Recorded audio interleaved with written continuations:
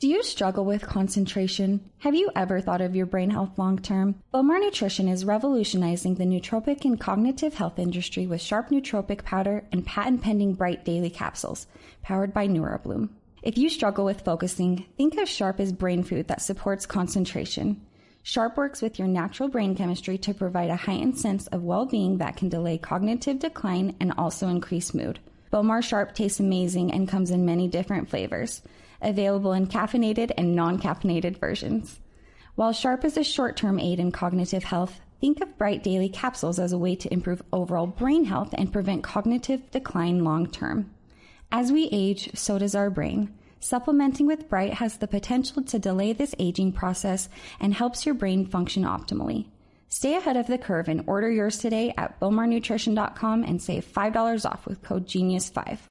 Forget frequently asked questions, common sense, common knowledge, or Google. How about advice from a real genius? 95% of people in any profession are good enough to be qualified and licensed. 5% go above and beyond. They become very good at what they do, but only 0.1% are real geniuses. Richard Jacobs has made it his life's mission to find them for you. He hunts down and interviews geniuses in every field: sleep science, cancer, stem cells, ketogenic diets, and more. Here come the geniuses. This is the Finding Genius Podcast with Richard Jacobs.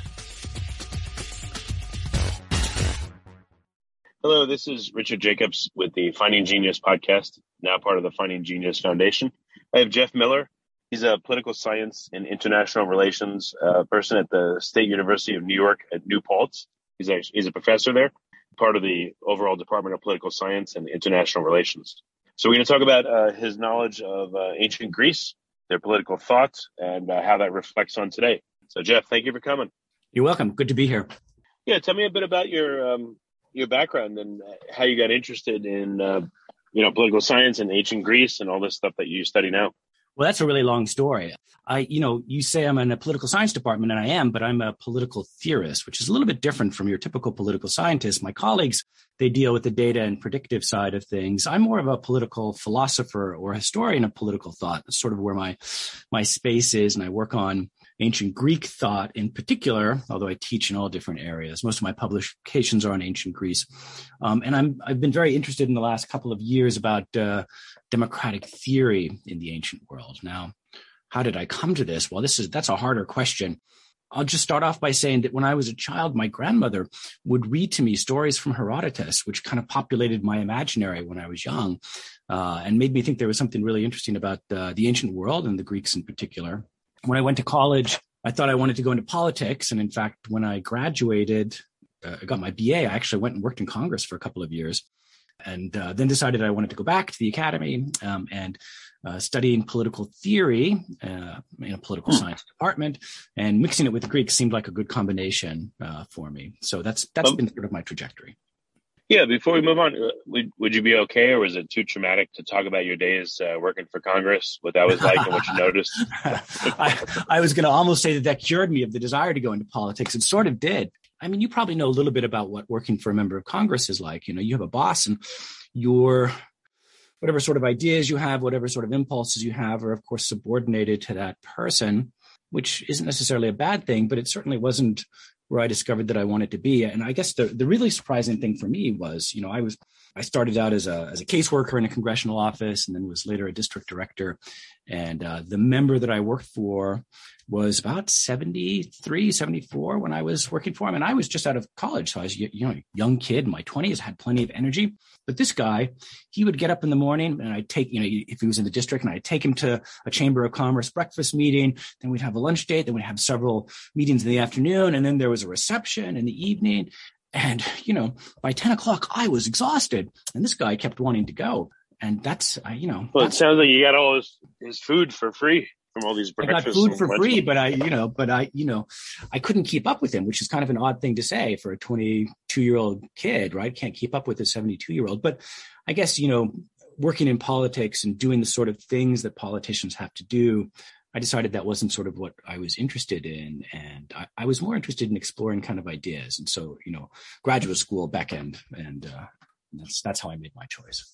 Okay. And then how are you incorporating what happened in ancient Greece? Like, what are some of the interesting things you learned about their political process?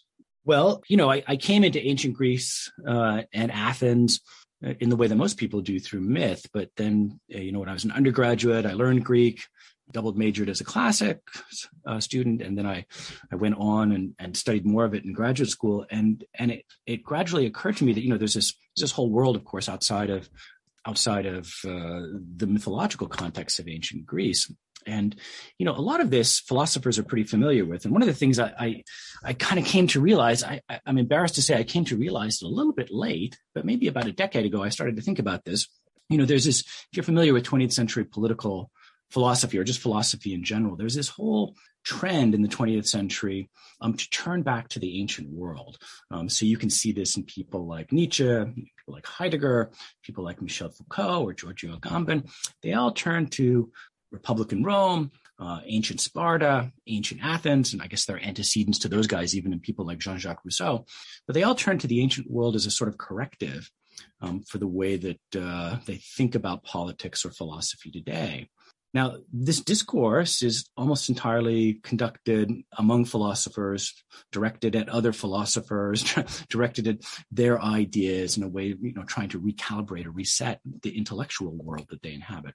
It gradually dawned on me that, there's this whole wealth of information there, but it's only the philosophers, only the historians that are kind of availing themselves of this. And, in Athens, in the 5th and 4th centuries BCE, we have a very radical direct democracy that was very stable, lasted for almost 200 years, maybe a little bit more, depending on how you're going to measure it. And for real political examples of this, we don't have too many people that turn to that, right? So in philosophy, we turn to the ancient world, but in politics, we don't. So why is this a problem? It's not necessarily a problem, but it can be a way of addressing a set of problems. So if you think about, or the way I think about democratic theory today and ideas about democracy, and especially, of course, we're in the United States, so our democracy here as well. So I think about, the sorts of problems that we face, and I look at the sorts of solutions or ideas about how to fix them and see how they're proposed, and I find that there's a kind of a lack of imagination. So I think one thing you mentioned that was really interesting is you said, like, in older cultures would look at even older cultures and what happened before, and it seems like today's politics has zero memory. Even 6 months before, it's completely different, and there's no looking back. And I would guess there's probably not much insight because no one looks back. You're right. Americans are particularly notorious for this, and no more so than our politics. You can't remember from one election to the next, right? So, and if we do look back, we look at our own history. Maybe we look at the founding moments. Maybe we look at the Civil War, things like this. But it's a narrow scope. So, it occurred to me, we have this vibrant democracy from 200 years ago. They faced a lot of the same problems that we face. They came up with very different solutions from the ones that we do. And they have a very different understanding of, both the nature of democracy itself and, of course, the relationship between citizens, the responsibilities of citizens, the duties of citizens. We can avail ourselves of these things. I mean, if you think about, if you ask the average person today, what's a democracy, the first thing they're probably going to go to are elections. And it's true, elections are important in democracy. But really interestingly, if you ask an ancient Greek across the board, whatever their political perspective, what elections were characteristic of, they would say, well, those are characteristics of oligarchies. Oligarchs and oligarchies have elections. Democracies don't do that, right? So right off the bat, sort of the first go-to for the average person about what democracy is kind of ruled out of court by the Athenians. They say, no, that's not characteristic of democracy.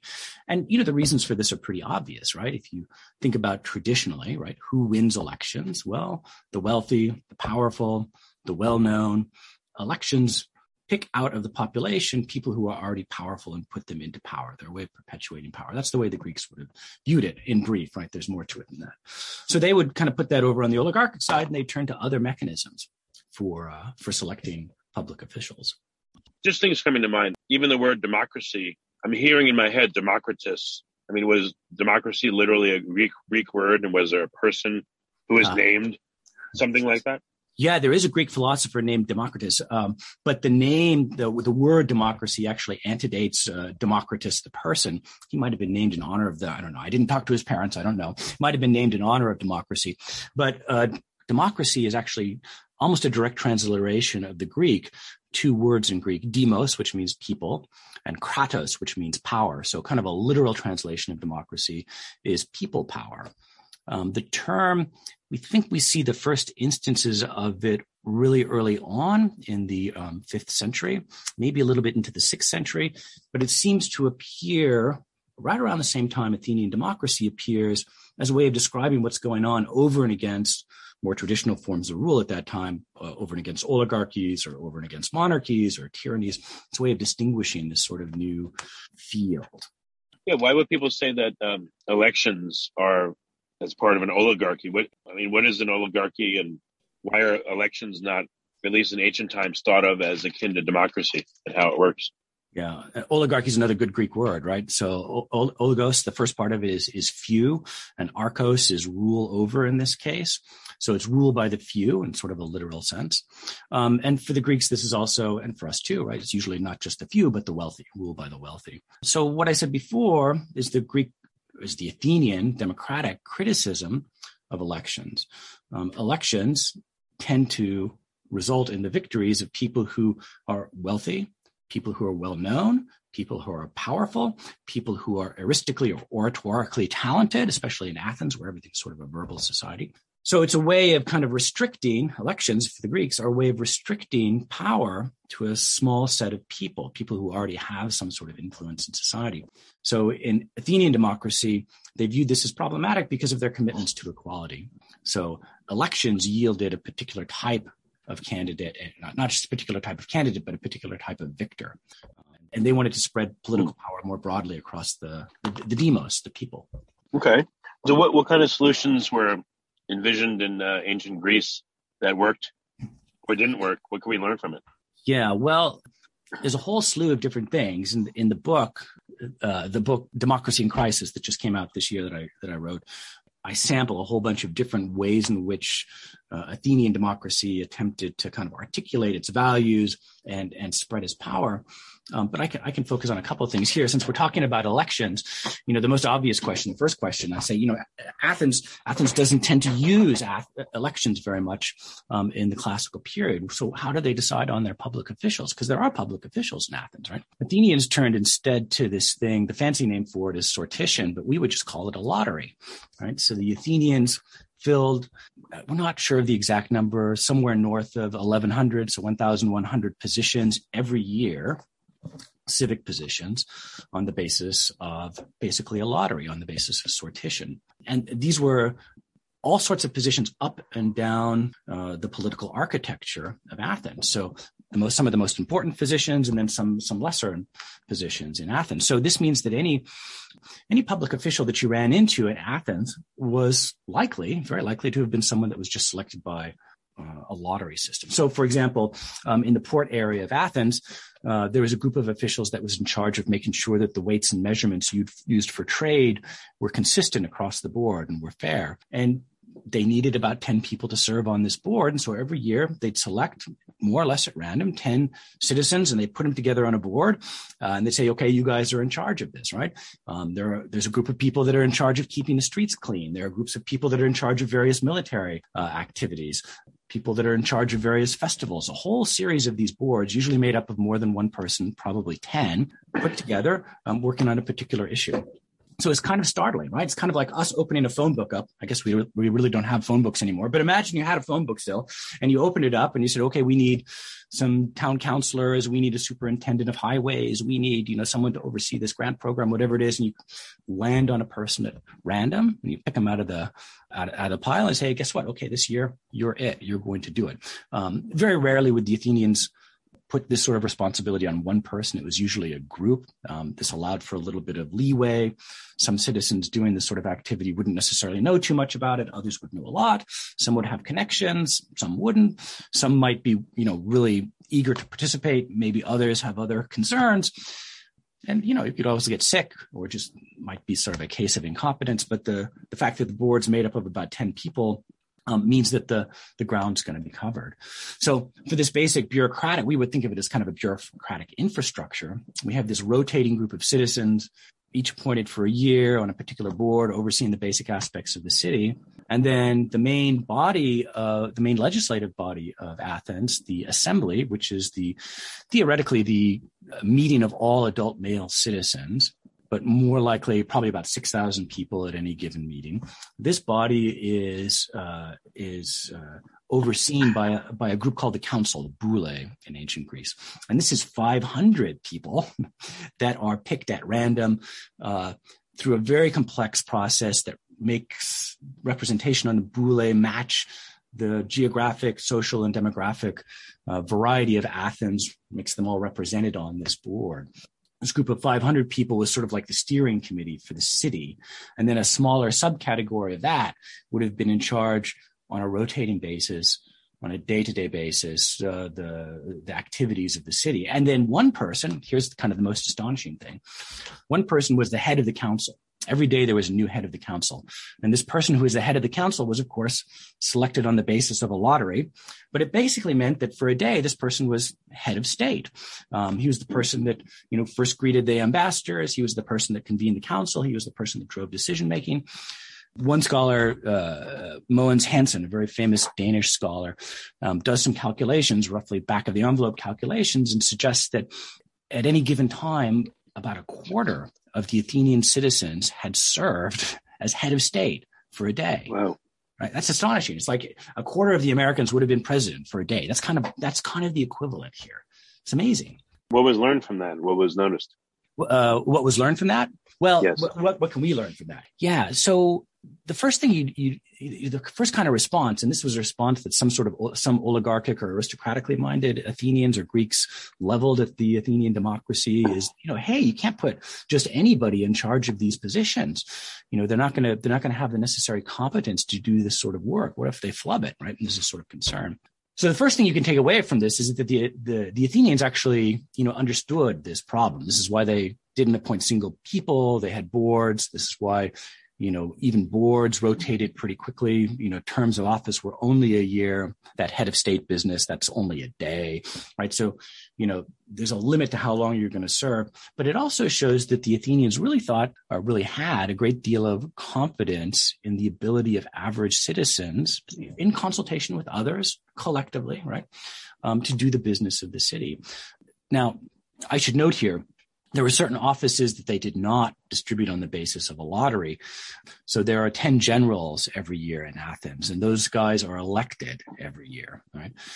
There are certain financial offices that seem to require some ability to, as you would expect, right, to keep a spreadsheet or, the ancient equivalent of that, some sort of statistical or numeracy. So those offices are elected. But, right, it's actually a relatively small number of offices that are elected in a year. Most offices, the Athenians think, well, the average guy, the average person can step in and do this. And if they don't know how to do it immediately, they can learn, right? So this is a great deal of confidence, placed on the average citizen. It's also a way for the Athenians to keep control of their government, right? If membership shifts from year to year, sometimes from day to day on these boards and these different magistracies, you don't have the sort of accreted power that tends to build up in bureaucracies, traditional bureaucracies and liberal democracies today, which tend to have their own institutional momentum, right? And they have their own interests over and against, the interests of the legislator.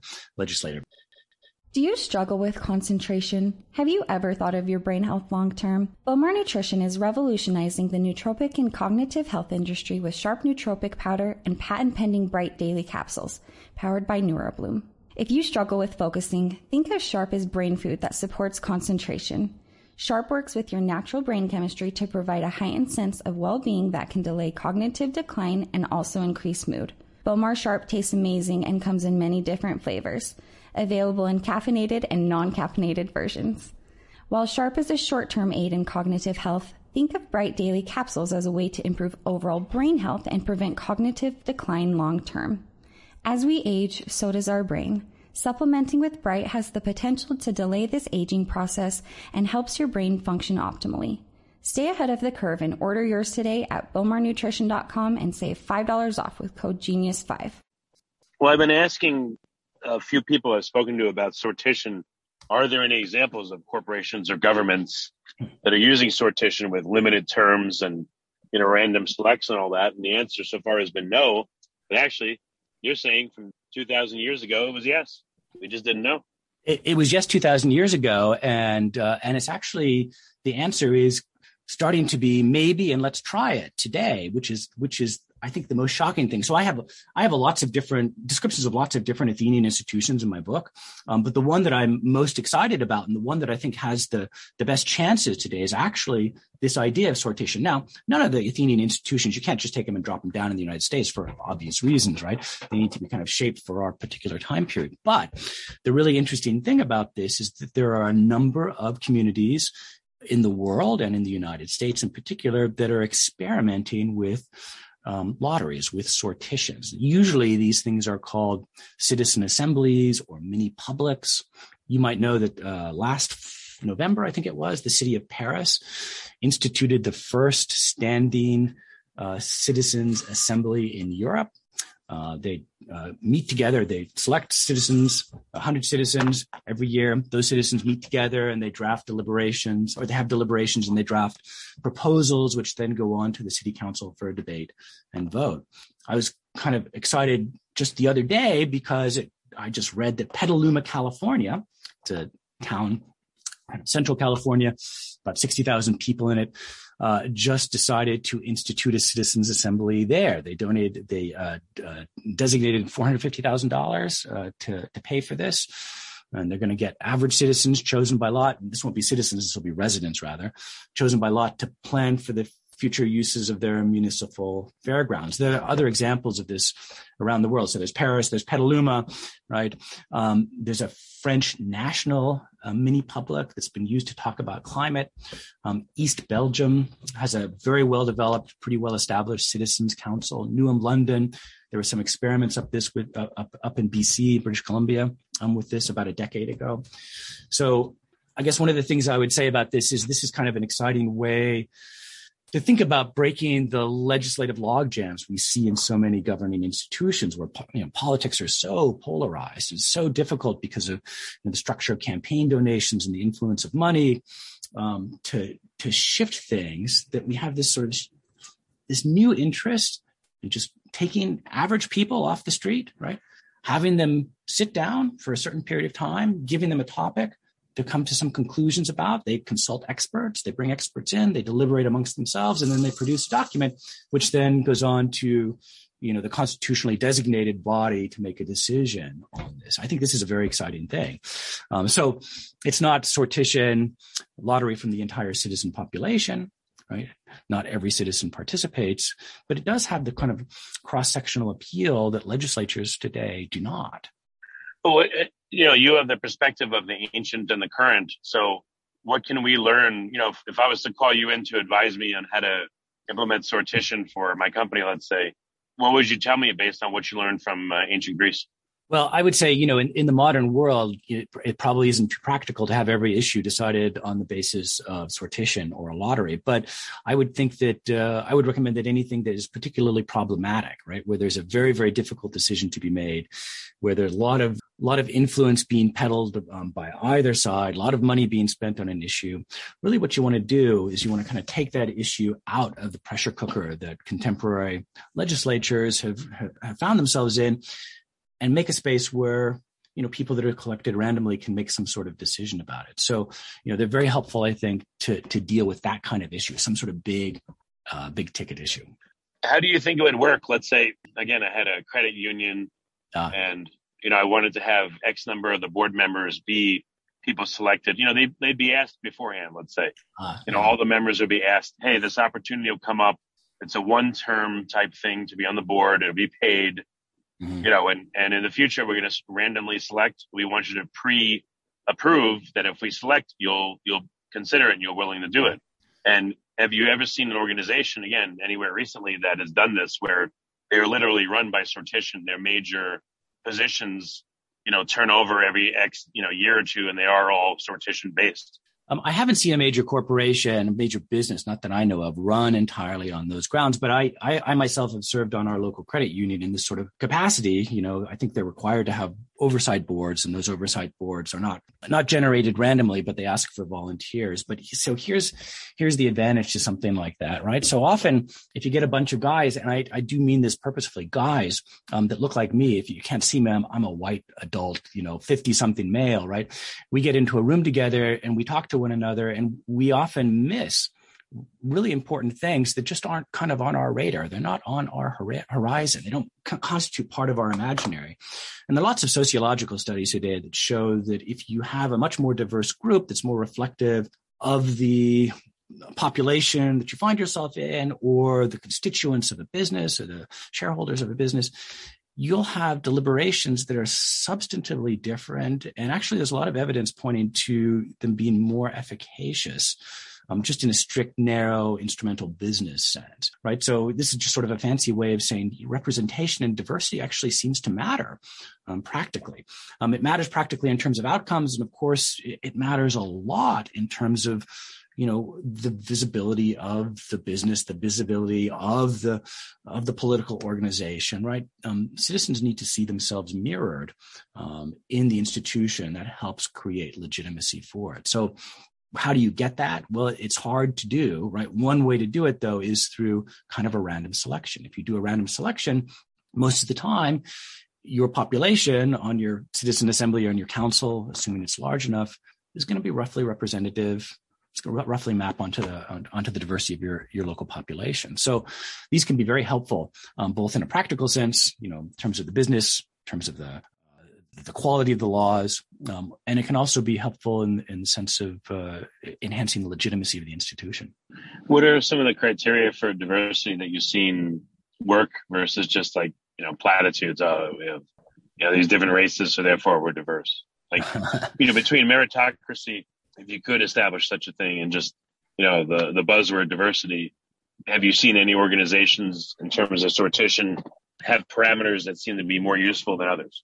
Well, I should say I don't. I'm not aware of. There may be, and I might not be aware of them. I'm not aware of any businesses that make these decisions on the basis of sortition. So I mentioned that I'd served on my local credit union, but this was because probably like you, they sent around an invitation. They said, "Would you like to do this? Would you be interested if we select you?" And then they have an interview, and then they select you. So that's not really a random selection.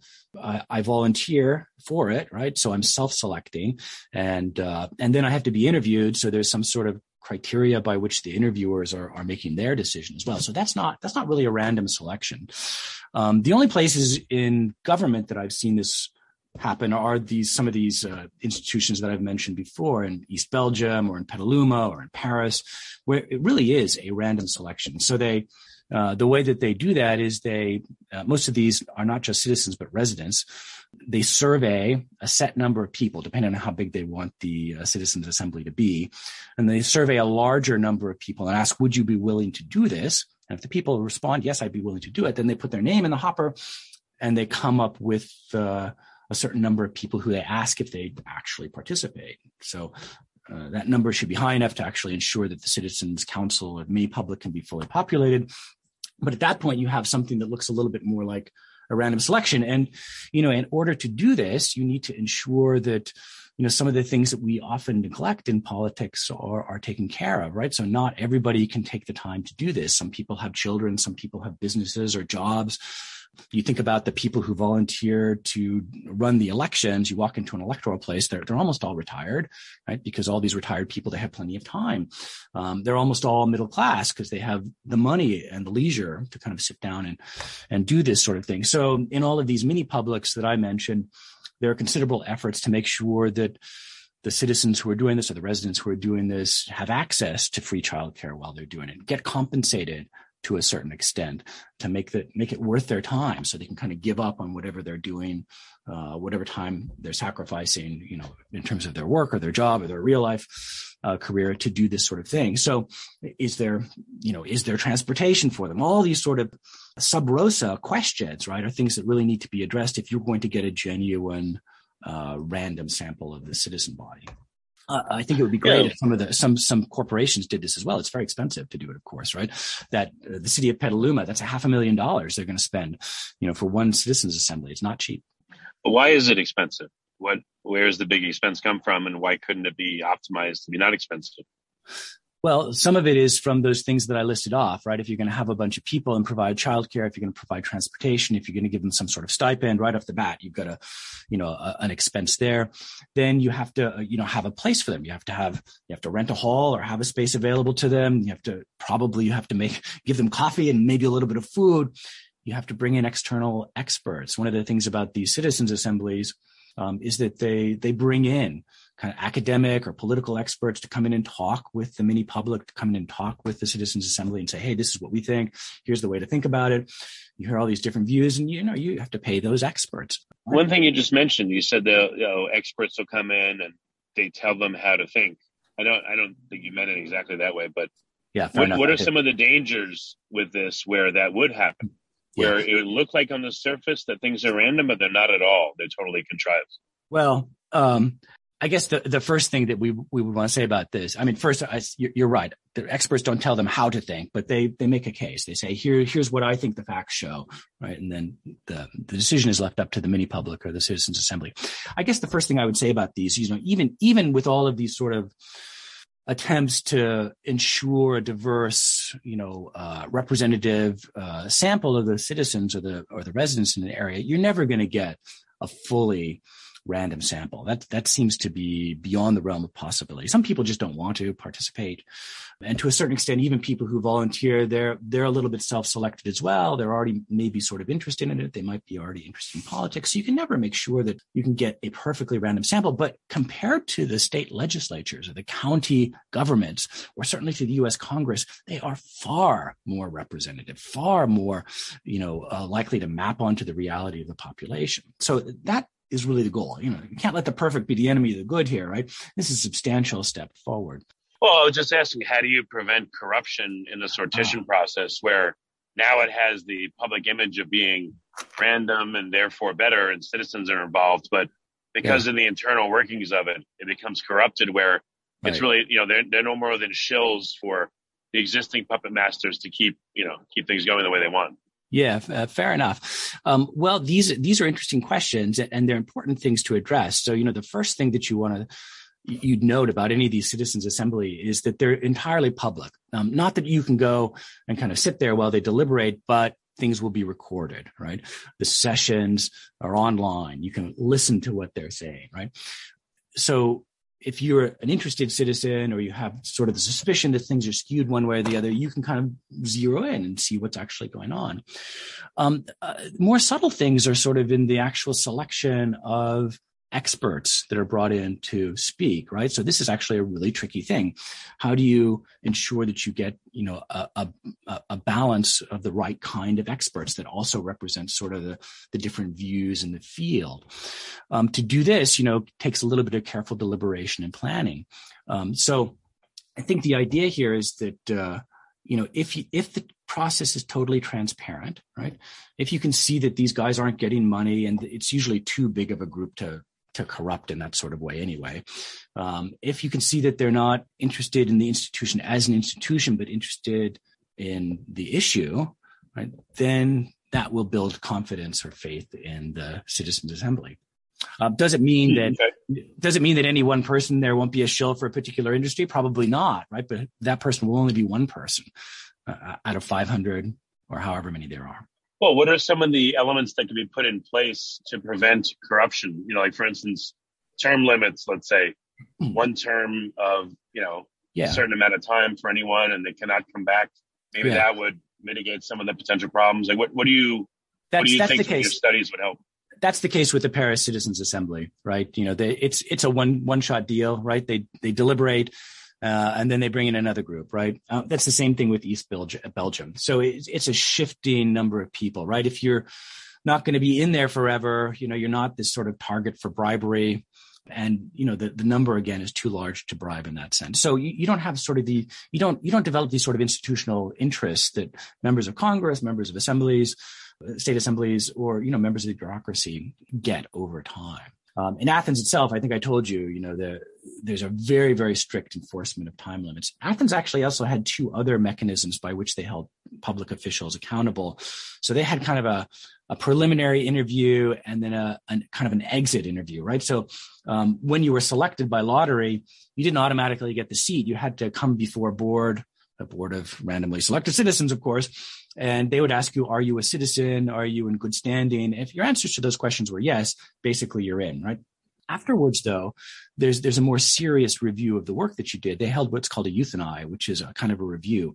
And any citizen of Athens that thought you'd behave badly during your term of office could come and bring a formal charge against you. And the board would decide whether that formal charge had merit and whether you needed to go to court. But this could be, a dangerous prospect for somebody who was seriously charged with a crime. So, they had these sort of checks on the front and back end as well in Athens. Now, to my knowledge, there's nothing like that in any of the citizens' assemblies that have been tried around the world. But I think the key thing is that the citizens' assemblies, at this point at least, don't have final say on things. So one of the reasons why the citizens' assembly is such an interesting workaround for contemporary liberal democracies is because they really are just a workaround of the traditional route of going through the legislature or going through the bureaucratic process for rules making, right? You circumvent that initial debate in the legislature. You have that debate done in the citizens' assembly, and then the results get sent to the constitutionally designated body that makes decisions. Now, that doesn't mean that the decisions of the citizens' assemblies are always adopted. In fact, sometimes they're voted down. But that's kind of, I guess, if you wanted to think about it as an additional check, that's an additional check on them. So why did this disappear for 2,000 years, or did it? What happened to the wisdom of ancient Greece? Where did it go in regards to this? Did it die back then, or did it just get forgotten? Sortition and lotteries in the Athenian way of doing it, died with the death of Athenian democracy in the last half of the 4th century. Athens was kind of absorbed into some much larger kingdoms first, and then empires, and then eventually, of course, as you probably know, into the Roman Empire. So government became more and more distant, and it certainly wasn't a democratic form of government. You see little instances of sortition popping up occasionally in the Italian city-states of the late medieval and early modern period. You see some instances where decision-making, where office holding, at least among elites, is distributed on the basis of lotteries. But there's not too much of this that happens beyond Athens itself. Lotteries kind of go the way of democracy. Democracy for a long time was kind of a hiss and a byword, right? Lots of people criticized Athenian democracy, both in the ancient world and all the way up to the modern period, as consisting of a government that was unable to rule effectively. They were they were inefficacious. They flip-flopped from day to day. They were subject to, flights of oratory. They were more interested in listening to speakers than making decisions. They were corrupt. There was this whole series of criticisms that were leveled against democracy. A lot of them are reducible to a lack of faith in average citizens to make decisions that are consequential for the state, or for the city in the case of Athens.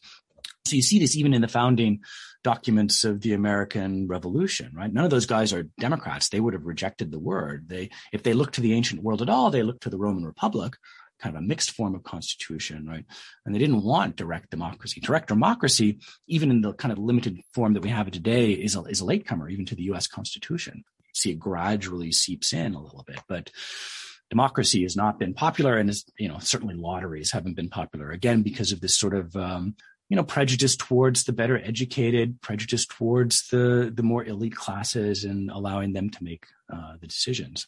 What was there any wisdom on how to fire or get rid of anyone that really screwed? There is. Sortition. Yeah. Through sortition, no, right? So if you're on a board of magistrates in ancient Athens, and one of the guys on your board isn't really functioning well, you might be able to kind of push him out and do the work without him. But for cases of corruptions, except in really extraordinary cases, you'd wait for the board examination at the end, the euthanae at the end. But, along these lines, the Athenians did have this kind of very unique way of dealing with people who did bad things or were dangerous for the democracy. And this is called ostracism. I have a whole chapter of this on this topic in my book. Ostracism, we know it today, just kind of push someone away. You don't talk with them. You can be ostracized from your family or from your religion or if you're friends in society. But this term is actually a Greek term, and it comes from the Greek word for a piece of pottery, a broken piece of pottery on the ground, and ostrakon. Every year, the Athenians, at the beginning of the calendar year, would get together and they'd vote as to whether or not they wanted to have an ostracism. And the ostracism vote is the decision whether or not someone needs to be kicked out of Athens for a period of 10 years. It's a form of exile. And they'd pick up, if they voted for an ostracism, they'd have a second meeting about a month, 2 months later, and they'd pick up a pottery shard on the ground. Pots were the common way of transporting goods in the ancient world. So there are lots of these pottery shards on the ground, and they inscribe the name of the person they want ostracized. And I'm simplifying the process a little bit, but basically they all got together and they put the pottery shards in a big pile. And if there were a sufficient number of them, there's a little bit of debate about the number, probably about 6,000 people participate, then the winner, I'm using scare quotes here, the winner has to leave the city of Athens for 10 years. Now, it's really interesting, right? The people who are ostracized are not ostracized because they'd broken a particular law. Athens had a court system to deal with lawbreakers. Ostracisms were for people who were so wealthy or so powerful that they warped the democratic space around them. The Athenians were saying to these people, hey, you haven't done anything illegal, but you're so powerful, you're so rich, you can't be part of a democracy. You prevent equality from being one of the primary outcomes. And they say you haven't done anything wrong, but you have to take yourself and your property and your family, if you like, and you have to leave Athens for a period of 10 years. There's no penalty beyond that. You don't go to jail. You don't get a fine. Your family can stay, your estates, your land, whatever you have in Athens, that can all stay. But you have to leave for 10 years. And after 10 years, you can come back. We have instances of individuals who were ostracized once, spent 10 years out, returned, and then within a couple of years were ostracized again. These guys were like, right? But the basic message here again for these people is that, some forms of power are incompatible with democratic government. And it's striking that it does not require some sort of formal legal censure, right? You think about who gets ostracized, right? It's not the guy down the street. It's not your cousin. It's the person who's very wealthy, comes from an old noble family, has a lot of money, and has all of this influence. I mean, even if I wanted to vote against my neighbor and ostracize him, not enough people would do it as well, right? The people who win the ostracisms are the wealthy, are the powerful. Gotcha. So what would be your dream test case for sortition, in today's modern age? Would it be a company? Would it be a local government? And what would it look like? Well, my concerns are mostly with the government. I think companies, because of the rules about private property in the United States, would be a tougher thing to do. But I think that most state and larger forms of local municipalities could use effectively some form of citizens' assembly as an adjunct to their decision-making process. I'm kind of actually a little bit optimistic about this. I think, what we always say in American politics, right? The states are the laboratories of democracy, right? So we can see some cities and some states kind of dipping their toe into this realm of sortition to deal with sort of very difficult issues. And you can actually see sort of the attractiveness of this to more traditional lawmakers, right? Lawmakers who may not want to make a decision on a highly politicized issue, may want to punt a little bit and give it to somebody else, or give it to a citizens' assembly to give them a little cover for making the decision. You can see some motivation there on the part of more normal politicians to go along with this. I'm also optimistic about it because, it would be really hard to institute ostracism. Although I have to say, Donald Trump seemed to have been ostracized from Twitter. It was pretty effective ostracism, right? Cut off at the knees. And that's going to be a really hard thing to kind of mimic in American society. But I think sortition is something that we could realistically shoot for, even at the very, very local levels, right? If you have some sort of financial windfall, or you have some piece of property that the city is thinking about doing something with, well, instead of the city council making a decision about it, how about convening a board of citizens representative of everybody in the city, not just citizens, but residents across the board, and let them deliberate about it and make some recommendations. Okay. Well, very good. What's the name of your book? Sounds very interesting. Where is it available? And I want to ask people how to get in touch with you as well. Yeah, the book is called Democracy in Crisis, Lessons from Ancient Athens. The publisher is Imprint Academic, and it's this year. It came out in January. you can get it on all the normal places. You can get it at Amazon. You can go to your bookstore and order it there. And people are welcome to email me directly. I'm at millerj@newpaltz.edu. So that's my email address. They can, of course, contact me. I also have a web page. If they're interested in seeing that, they can look at my webpage. It's a little more complex, but I'll speak it out for you. It's faculty.newpaltz.edu/Jeff Miller. The college is New Paltz, NEWPALTZ. So you can see my website there, my blog page, and there are references to the book there, some other interviews I've given. You can go to the Amazon site and see the book itself. And take a look. Not just at my book, but take a look at citizens' assemblies and sortition more generally. Excellent. Well, it's been a really cool call. I've been glad to speak to you, and thank you for coming. And I appreciate it. Okay. Thanks very much. Nice chatting with you, Richard. Enjoy the rest of your day. Do you struggle with concentration? Have you ever thought of your brain health long term? Bowmar Nutrition is revolutionizing the nootropic and cognitive health industry with Sharp Nootropic Powder and patent-pending Bright Daily Capsules, powered by NeuroBloom. If you struggle with focusing, think of Sharp as brain food that supports concentration. Sharp works with your natural brain chemistry to provide a heightened sense of well-being that can delay cognitive decline and also increase mood. Bowmar Sharp tastes amazing and comes in many different flavors, available in caffeinated and non-caffeinated versions. While Sharp is a short-term aid in cognitive health, think of Bright Daily Capsules as a way to improve overall brain health and prevent cognitive decline long-term. As we age, so does our brain. Supplementing with Bright has the potential to delay this aging process and helps your brain function optimally. Stay ahead of the curve and order yours today at bowmarnutrition.com and save $5 off with code GENIUS5. You've been listening to the Finding Genius podcast with Richard Jacobs. If you like what you hear, be sure to review and subscribe to the Finding Genius podcast on iTunes or wherever you listen to podcasts. And want to be smarter than everybody else? Become a premium member at findinggeniuspodcast.com. This podcast is for information only. No advice of any kind is being given. Any action you take or don't take as a result of listening is your sole responsibility. Consult professionals when advice is needed.